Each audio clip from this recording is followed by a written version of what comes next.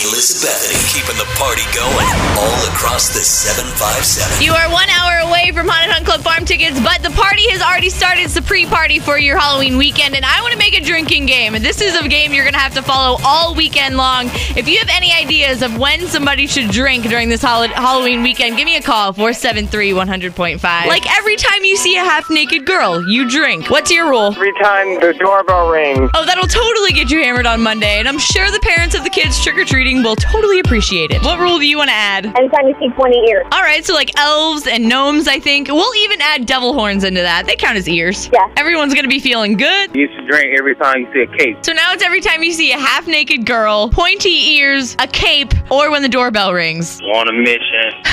Absolutely. And I think it's going to be accomplished. Jana on Twitter said that you should drink this weekend every time you see someone whose costume you have no idea what they're trying to be. I love it, but it will definitely be a downward spiral with that rule.